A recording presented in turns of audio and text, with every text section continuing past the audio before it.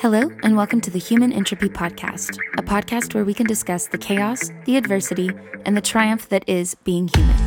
I'm Felicia Parker.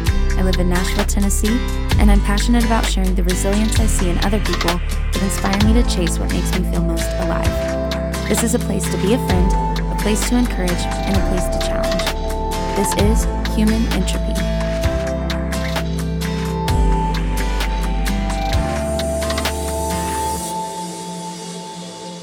It's so good to see you.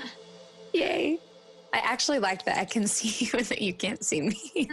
Not a fair deal, Felicia. I know, I'm sorry. But my camera hasn't been working. It's a whole thing. The computer is actually pretty old. I need to get a new one soon. How are you doing? I'm doing really good. I feel like God is healing me really fast this time, and I'm really, really grateful for it. We haven't scanned for results or anything like that, but Okay. when I arrived here, I am in no way exaggerating. I was truly dying, Mhm. and I couldn't walk or barely speak louder than a whisper. I couldn't eat more than a few spoonfuls of something at one time. Mm. And now I'm walking up and down stairs. I'm doing squats every day and trying to get this chopstick body back to looking normal. And I'm pretty much functioning as a normal functioning adult human being. Yeah. Food and eating and sleeping and things that you don't think are gifts until you don't have them. Mm. So I'm real excited about little things like that. Yeah. Yeah. You look awesome. You really do. I'm so excited. And that's so good to hear because I'm so glad you're making a podcast. Yeah, I'm doing it. I don't know what I'm doing at all, but I have an idea and a vision, and thankfully feel like I know enough people that have really important things to say that other people need to hear. And I love that you reached out and asked if we could do this because, love it. Yeah, I'm excited. My eyes are just, I don't know. I'm just learning so much. Uh-huh. I'm so excited to share with people the things. Yeah. Yeah. Love that. Well, you said that you know a lot about entropy, which is really good because I need to learn about it. Because I guess I should tell you the story of how I got the name for the podcast. But I was out with my friend Katie at Embers on 12 South, and this dude came up. He asked me what I wanted to do because what I'm doing to make money right now is not what I want to be doing. And then I told him about the podcast and what I wanted it to look like and what I wanted the theme to be. And he was like, you should call it Human Entropy. And I was like, okay, great. So I wrote it down. And then I looked up the definition of entropy. And I looked up a lot of definitions on it. What I read was that it kind of has two meanings that I found. So one definition that I found was that it's the belief that you can't have order without disorder, essentially, or it's also the measurement of chaos, which is an oxymoron because you can't measure chaos, kind of. Yeah. Are any of those things accurate?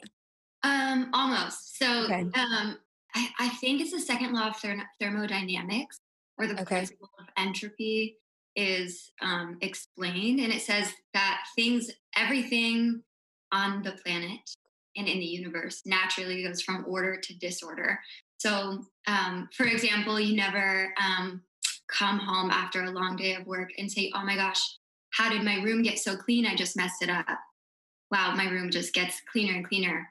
But you come home and you're like, oh my gosh, my room is getting messier and messier and messier because I'm not doing anything to clean it. So it's things naturally will break down unless you resist and fight to put things back in order and back into their proper place. So same reason why, I don't know, I'm trying to think of another example, but even in relationships and in your career and where you want to go in your life, things naturally are going to get worse because that is just a law of thermodynamics. It's a lot our bodies decay, relationships decay, buildings that we make decay. They don't get better without us doing anything about it. But if we do nothing, everything will automatically kind of break down and get worse. And I wrote a song that used the word entropy in it a really long time ago, which is why I was like your podcast really like sparked interest with me because I was like, I love that word. I feel Hmm. like there's so much depth to what that means in so many places it can be applied. Yeah. Yeah. Well, I love that you actually know what it means. That was a great lesson with Jane that we all needed. What is the song that you wrote? Have I heard it? Probably not. I released it a long time ago when I was making this very like folksy music. Uh huh. And the song's called Our Time. And it says, the line is about, the breakdown of a relationship. And it said, entropy and time will get their way. Life and all we treasure will rust and decay. But the things that Mm-hmm. now are new will surely someday be old too. And it's kind of about the cycles of like the death life cycle of everything. Yeah. Sometimes you gotta let something go if you really want to be reborn and move forward. Yeah. Yeah. Love that. Yeah. Thank you. Wow. Well, I don't really have a ton of direction. I really just, I'm myself as a listener to you. I just want to hear what your journey has been, what you want to share. Obviously, what this is doing to your spirit and who you're becoming through all of it. If you want to just give a backstory to who you are, where you're from, how old you are, what life has looked like for you lately. Yeah. And, yeah. Yeah.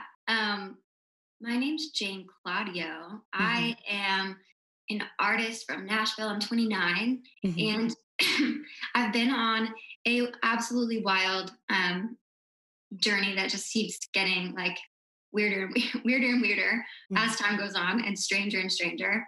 I moved to Nashville in 2015, and I had just gotten married, and I was kind of recovering from a season in my life where I had found some success in music as an artist in my college town. And I was coming from a position in my life where I was liked and known by everyone around me, but I wasn't liked or known by myself. And at that point, I decided I needed to take a step back from music and reevaluate my life. And I needed to figure out why I was doing what I was doing. Hmm. And I took 3 years off, and that was kind of an agreement that I had made with the Lord to say, I'm gonna like really let this thing die, and then 3 years we're gonna do this, and we're gonna resurrect. There's this biblical principle about the number three, where Hmm. Jesus had died and he was in the tomb for 3 days, and Jonah was in the belly of the whale for 3 days, and then the big stuff really happens after that resurrection moment. Hmm. So I had set down music for 3 years. And then in September 2017, that was the month that I was supposed to start again and make music and spread my wings and soar. And that was when I found out that I had breast cancer. I was really, really shocked by it and hurt by it and disappointed and angry and all kinds of things. Yeah. But I think the resurrection that I encountered during that period of my life was really more about like the person that I truly am and the spirit about me. Mm. um, it was about like recentering and realizing like what my voice is for, because I think before I had used my voice to get applause that would distract me from how empty I felt without it. Mm. And walking through cancer that first time just gave me this new perspective and an understanding of the way that I was so loved with or without anything that I could use to prove it. And that was like my big first journey with cancer. And now I have cancer again, which we can maybe talk about more. Um, Yeah, I mean, so I guess if you are okay with it, what do you mean? Like you feel like before you had to prove that you were worthy of love? Like when you were doing all the stuff you mentioned, yeah. would it matter getting praise from people if you felt empty inside? Where does that come from for you? Like, is that something you always struggled with? Yeah, it is. My core struggle is the belief that I am loved and worthy of love with or without anything that Mm. I can do to prove it. So in I guess the way that that insecurity had manifested itself for most of my life was me being such an achiever and a performer.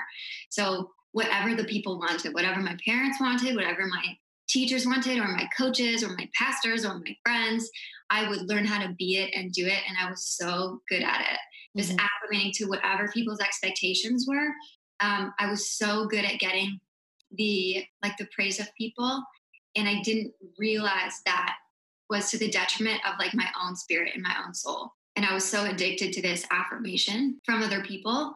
And it truly became a problem whenever music started being successful for me when I was in college, Mm-hmm. because I just absorbed all of this attention and praise and like just glory, being somebody that was more important than everyone else. And then cancer for me, and walking through that 3-year period where I wasn't anyone special at all, that was hard enough already. But then when cancer happens at the end of that season, I'm left with even less than I had before. Because when you get cancer, I don't know, like you lose weight and you lose your hair and your eyelashes and you can't breathe very well and you sleep all day and you're throwing up all the time. And like you really even, you're so sick from it that you lose your personality too. So going through cancer and losing even more of the tools that I had in my toolbox, it left me like truly with nothing in my hands to prove that I was worth loving. And that was the moment when I was met with, I was just like able to see clearly that like love is not earned, and if you have to earn it, then it was never love to begin with. And I had so much love, so much support, and so many real relationships, and I didn't actually believe that that was possible, that I was able to be loved without me being amazing. Mm-hmm. So when I came to a season where everything that I had was gone and I was still like so loved and surrounded and supported and known and seen, that was absolutely paradigm shattering for me. Mm-hmm. Well, that's, I guess, one good thing that came out of that. And the fact that that first time that you got cancer, you beat it, which is amazing and such a cool story to tell. But now you are battling it again, and it's not breast cancer, it's a different kind, right? Cancer's a little complicated. So technically it is still breast cancer, even though I don't actually have breasts at all. I had them cut off for the first cancer. Mm-hmm. But there was some remaining circulating tumors that are now, well, I don't know if they're there now because I feel better, but they had spread to my liver, lymph nodes, lungs, bones, rib cage, like all over the place, like innumerable tumors. And that's the word that they use too, just innumerable. um, which is why I still have a little cough. It's not coronavirus. But my little brother does take my temperature like every time I cough, and it's so annoying. Just looking out. I know, he's so sweet. Anyway, yeah. So, dang. So I survived cancer the first time, Mm-hmm. which was like a miracle in itself. It was Mm-hmm. awesome. And I came out of that season, and God was just so faithful to me to redeem the time that was lost. Because first of all, like I had to walk through this desert of obedience and laying down music in the first place. And then when I thought that desert was over, I'm now walking through this other valley of disappointment, which was cancer. God is like so faithful. Anything that's taken from you, like he will restore and give back. So that year, there was about a year and a half between my first and my second cancer. And during that year and a half, like God really gave me so much favor with music. I released a song and it was amazing. And I did an amazing video. I was able to travel to England to perform for a week. And then so cool. I was also invited to go open up in a sold out arena show for Tori Kelly. Yeah. And that was just one of those things that that I've never heard of happening to someone. It was my first ever show as Nightbird because I had rebranded myself after all this. Mm-hmm. And I had never before played a show with these songs. And I get invited to do it in an arena for someone who had just won 2 Grammys. And I'm invited to go and do it by myself with a piano, spotlight on me, just me and a mic and a keyboard. And yeah, it's really unbelievable. And I've never heard of that happening to anyone ever. Mm-hmm. And that was my debut. And that was really incredible. And I had a really great year. And then there was a lot of entropy in my personal life over that year as well, which kind of had slowed down as much. I wasn't able to do as much with music as I wanted to. I was just really focused on healing some relationships in my life. Mm-hmm. And so that was kind of another thing that I had to like lay down on the altar before the Lord and say like, okay, as much as I want to like go and try to be a superstar right now, like my real focus needs to be on like these broken relationships in my life Because if I'm not willing to like give up this dream to heal like a relationship that I've fully committed to and promised myself to, then like I'm not even worthy of having attention in that way. Like I'm not worthy of being a leader if I'm not willing to let this go in order to do the right thing. So a lot of the past year and a half has been focused on that as well. Yeah. Um, and it really, I mean, it's really wild and it's really, really just strange and tragic and beautiful and all of the things at the same time. But I ended up like losing that relationship and that same, well, and within the same 2 weeks, my find out my marriage is ending. And I find out that I am being given 3 to 6 months to live because there's innumerable tumors in my body that I had no awareness of whatsoever. And it was a really bad 6 months because my health was like slowly deteriorating and I didn't understand why. I had all these weird symptoms and So you did have symptoms beforehand. That's why you went to the doctor. yeah, Okay. I was losing weight. I was really nauseous. Mm. I had a lot of back pain, shortness of breath, but it all seemed so unrelated. I would have never thought it was cancer, Hmm. uh, but I thought I would go and find out just in case. Hmm. So and that's kind of the season that I'm in. That was, gosh, that was 3 months ago or something. So it is crazy because 3 months ago, I was told by more than one doctor that I was actually, like, my body was in the process of dying and I wasn't walking, I wasn't eating, or couldn't sleep laying down. Like, I really can't even describe what that is like. And then to deal with like additional emotional turmoil on top of that, it was really like, and it has been the hardest battle that I've ever had to fight. But the beauty of it is that, and I truly, truly believe this, and I'll say this to anybody who gets some kind of like diagnosis from a doctor or something. If you want to live, then you will. Like if you are willing to take the crazy step and fight for yourself, and if like you will pull your spirit up and really hold on to courage, then like your body is actually going to follow suit to what like your spirit says. Mm. So your cells are listening to your thoughts all the time. Mm. So if you want to live, then you can, no matter what you've been told. And I am experiencing that reality now. Yeah. Yeah. I mean, I also very much believe that our spirits and our bodies are so connected that it's insane. And I'm sorry that you can't see me, but I can see you. And yes, because there's so much life in everything that I can see, even over a computer screen in you. Life is so precious and worth fighting for. And I love that you're fighting for it. And I love that you're feeling better. And that is just a lot to be walking through.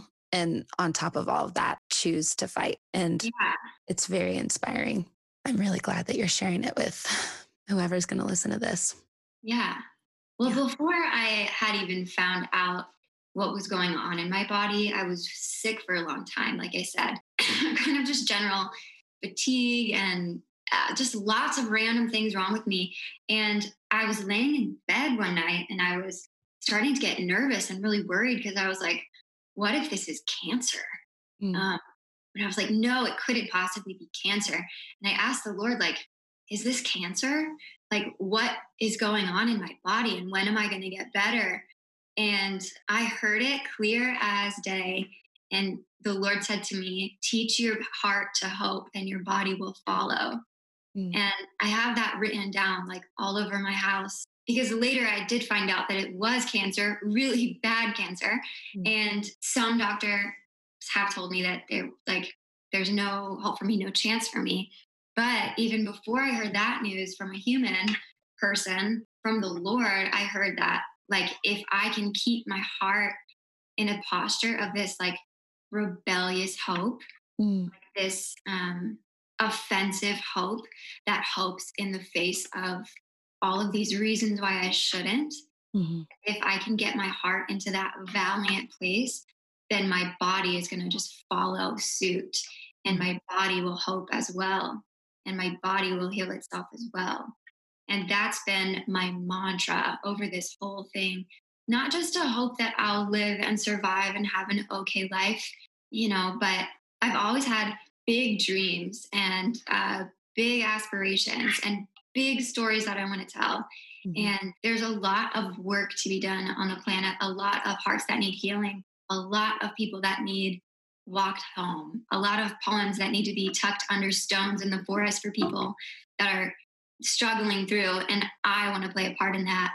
And that is the thing that my heart is hoping for, is these big, amazing, monumental things, because I have been experiencing this catastrophic, just this impossibly catastrophic situation in Mhm. my life. And that leads me to believe that some impossibly redemptive thing can also happen. Just like I was invited to go do this big show, just me and a piano in an arena for the first time ever singing these songs. That's an impossible situation. And it happened to me. So these impossibly catastrophic things happen, but so do these just really unbelievably amazing, redemptive, grace filled things can happen. I believe in both of them. Mhm. Wow. So right now you're in LA, and how long have you been there?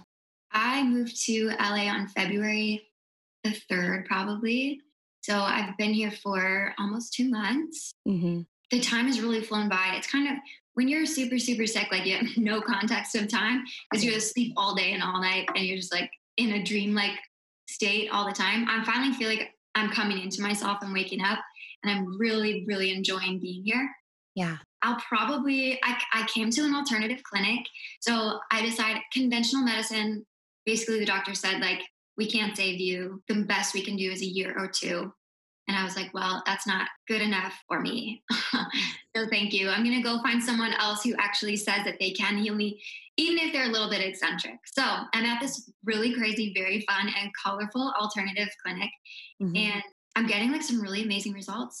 And they see miracles all the time. People sick, just like me, are Mhm. able to live long, long, meaningful, bountiful lives. Yeah. So that's what I'm after. And I've met some really amazing people just like me, all these crazy people who fly across the country in the middle of the coronavirus to try to find an answer. And it's really inspiring because I get to meet all these like valiant people. Yeah. I love that. There's something that you said earlier about when you were saying what God told you about if you chase after that offensive hope in your heart, your body will follow. I know I believe that too, wholeheartedly. And I love that that's something that's true for you. And you're seeing the results of that right now just by feeling better in your body. I feel like it's awesome that you heard that before you even found out that you had cancer again. But what does that look like for you holding on to that hope? Because obviously, not every day is going to look like, yep, I'm ready to fight. It's probably Yeah. harder to want to fight than to Yeah. fight. So, what does that look like for you? At the beginning, I was so devastated and so ripped up by all the things that were going on at the same time. I Mhm. had absolutely no capacity to fight for myself. Mhm. Truly, there were times when I was going into a surgery and I prayed to Jesus that I would not wake up from the anesthesia because I was just in so much pain in every sense of the word. I didn't want to try anymore. In those moments at the very beginning, when I really didn't have it in me, it was my best friends and my mom and my brothers who just grabbed me by the hand and pulled me up out of the mud, like until I could even learn how to like hope for myself at all. And I'm so, so grateful for that, because there are times when we come into like the lowest sunken place and you do not know how to pray. You do not have words. You do not have hands big enough for like the pain that has been like thrust upon you. And Mhm. the only way that I am even standing here the way that I am now is because of those people that dragged me up. Practically, though, it's been like a lot of visualization and like just like imagining all the good things that I want to do in my life, imagining like remembering all the old dreams that I had and like dusting them off, and even like writing plans for them. What do I want to do? What do I want to say? How am I going to tell this story? Who needs this story and how can I get it to them? I'm like dreaming all of these things in the future, and it's almost like I'm prophesying things that are to come just Yeah. by dreaming for them, which is really beautiful. And I've also been just surrounding myself with words of hope and positivity. If faith comes by hearing, then my ears need to hear in Yeah. order for my faith to grow. So sometimes that looks like just saying out loud, I'm healed, I'm healing, I'm getting better every day. Mhm. Or like looking down at my little like chopstick alien bald eagle body and saying, thank you so much for fighting for me. These things that I say out loud and the words that I surround myself with have made all the difference. Yeah, that's very encouraging. So what is it that, I mean, you did say already you think every person that's ever been faced with a diagnosis should hear that if you want to live, you will. When you get to the other end of all of this, what do you hope that you can look back on? What do you hope that people see through you and are inspired by through you and through what you are overcoming? Yeah. The best way that I can sum this up, it's a verse in, I think it's Psalm 131. Mm. It says, I don't occupy myself with things too great and too marvelous for me, but I have calmed and quieted myself like a weaned child with his mother. Mm. And I'm able to walk through the uncertainty of this season because I've taken on this perspective like, I am no longer going to demand an answer from the universe, from God, from the people that hurt me or abandoned me. I'm no longer going to demand an answer, or I'm not going to exhaust myself trying to understand something that cannot be understood. Mm. But instead, I'm just going to calm. I'm going to like soothe myself like a weaned child with its mother. And like when a child is weaned, like truly, they're not begging for the milk anymore. They Mhm. like have already had enough and they're satisfied by it, Mm. and they are no longer asking for anything else from their mother, but just to be with her and to be held by her. Mhm. And so I'm just trying to embody the sense of I'm no longer going to demand an answer or an explanation or an apology, but instead I'm just going to like quiet my spirit and comfort my spirit. And that is something that you can do for yourself no matter what season that you're in. Is it's almost like that's what it is to forgive God for the way that he's disappointed you. I know that God doesn't sin against anyone or wrong anyone, but we often will hold grudges against God for disappointing us, or we feel like we were deceived, Mm. or we feel like he's not giving us the answers we deserve. Mm. But when you need to forgive God for the way that he's let you down, that's what that looks like. It looks like stopping the demand for an answer or an explanation and Mhm. just to say, you know what, like I'm not going to pull on you anymore. I'm just going to be with you Mm. and like quiet myself. That's the true survival tip, at least for me. Mhm. Yeah. Yeah. I have not gone through anything related to like what you have had to go through these last few months, but in 25 years of life, even though I feel like really I haven't even known what a real relationship with the Lord is until like 5.5 years ago. And in that time, forgiveness, especially from God, for me, I have learned is always more for you than it is for the person that needs the forgiveness, if that makes sense. Like, Oh, yeah. it's so much more. It's just exactly what you said. It so calms your spirit and takes a weight off of your shoulders. And if anything, that's probably healing you so much faster too, having that as a tablet on your spirit and letting that be something that you're holding on to instead of needing answers that you do deserve, rightfully so. But your spirit is so much better off with that posture. Yeah. I'm reading this amazing book. It's an allegory and it's very cute. Um, it's very childlike, but in the book, it's a story about a little sheep with a broken leg, and her name is Much Afraid. And she meets this shepherd that promises he's going to lead her to the highest places. Mhm. And she goes on this journey where, you know, and she says, you know, I can't climb a mountain. First of all, I'm a sheep and sheep don't do that. But second of all, like I have a broken leg. My leg's always been broken. Mhm. And she is climbing up this rock and she sees this red flower coming out of the rock. And she asks the flower, what's your name? And the flower says, my name is Bearing the Cost, but some people call me Forgiveness. I'm actually going to, hold on, I have the book right here. I'm just going to read this little thing that the flower says because it's really beautiful. Yeah. I was separated from all my companions, exiled from home, carried here and imprisoned in this rock. It was not my choice, but the work of others. When they had dropped me here, went away and left me to bear the results of what they had done. And then she says, I have borne and I have not fainted. I have not ceased to love. And love helped me push through the crack in the rock until I could look right out onto my love, the Son himself. See now, there is nothing whatever between my love and my heart, nothing around to distract me from him. He shines upon me and makes me to rejoice, and he has atoned to me for everything that was taken and done against me.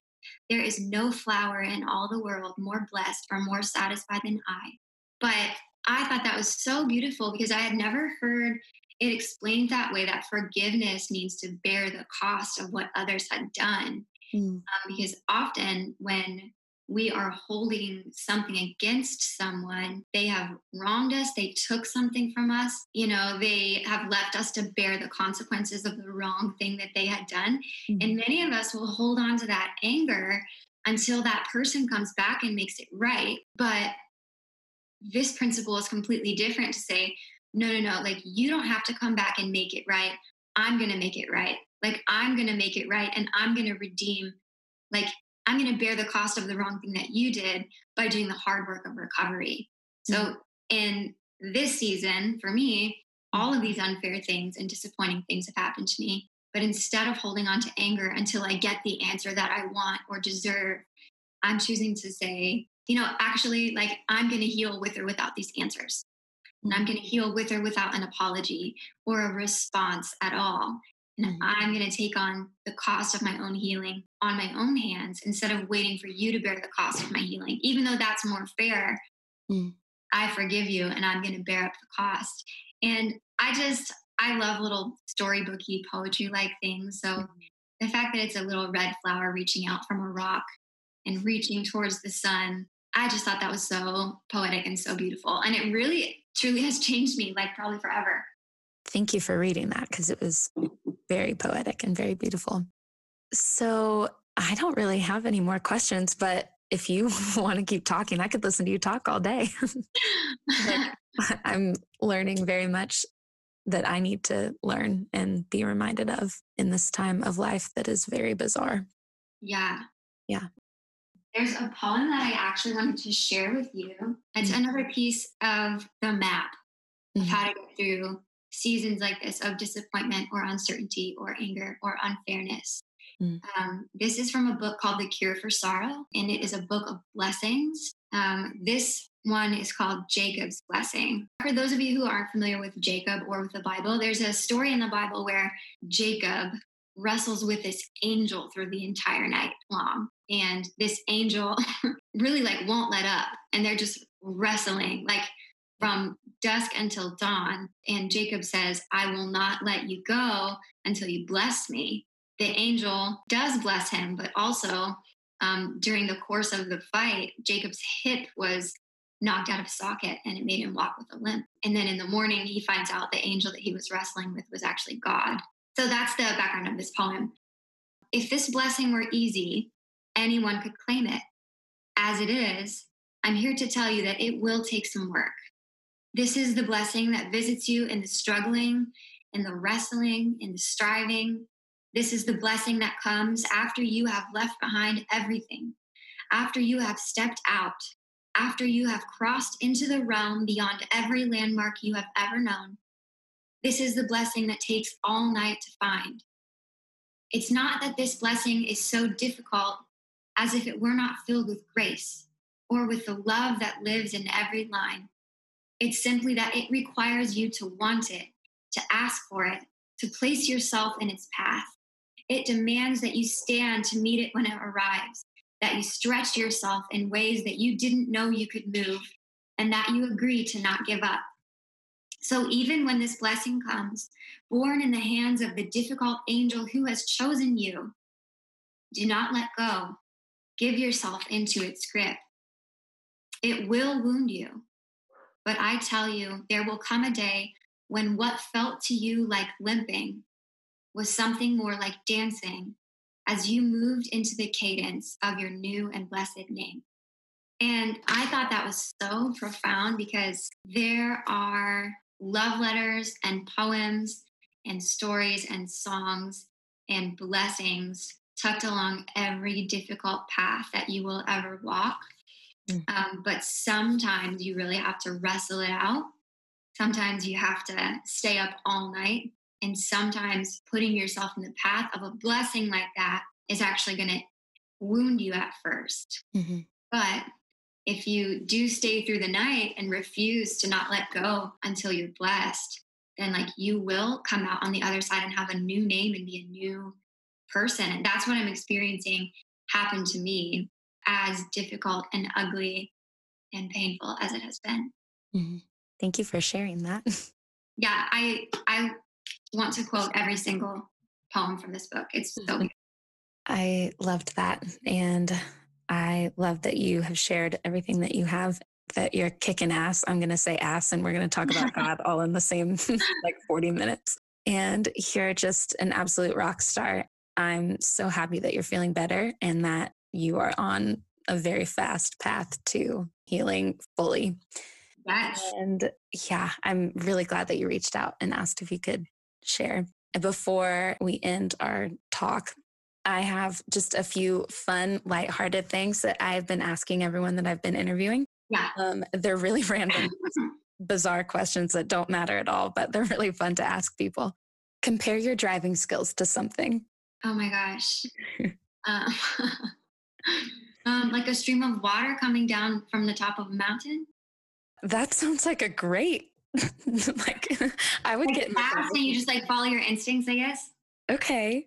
I think that my roommates, we decided for me, it was a drunk teenager that's actually in control, even though it doesn't seem like it. That sounds fun. No, it's bad.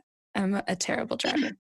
If you could have someone serenade you over a candlelit dinner, who would it be? Oh my gosh, that's such a great question. It would have to be somebody that I don't know, because that would be awkward if I knew them.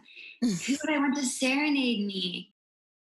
Oh my gosh. What's that girl's name? Joni Mitchell. Definitely Joni Mitchell. Yeah. And I would be eating dinner by myself with wine, and dinner would just be cheese. What kind of cheese? I'm a huge sucker for a really expensive Parmesan, dipped in honey. Have you ever had Parmesan, a really sharp Parmesan with honey before? I have seen someone do that with Gouda. You need to do that for sure. Okay. Oh, this is a good one to end with. It's not a funky question. What do you think is your greatest strength? I really had to grow into this because I haven't always thought that it was a strength, but I think my ability to let myself be seen is an incredible strength, and it is actually contagious to other people, and it makes us all more like the people that we are meant to be. Yeah. We've talked about a lot. Yeah, we did. And again, I really appreciate it. You are so brave and so beautiful and so strong and so inspiring. And the list goes on and on and on. So good talking. Thank you for having me on. This was awesome. Yeah. Thank you so much for sharing everything, Jane. Yeah. If you like what you've heard and want to support this project, if you're streaming on Spotify, it'd be amazing if you follow the podcast and download each episode as you stream them. If you're listening on the podcast's app, please give this show a 5-star rating, and it will help out immensely. Most importantly, of course, share these episodes with the people that you know. Theme song and audio production by Tip Frank. Podcast artwork by Sierra Scott, Lydia Massey, and Kinsey Maroney. I appreciate everyone who's taken the time to listen to this. Until next time.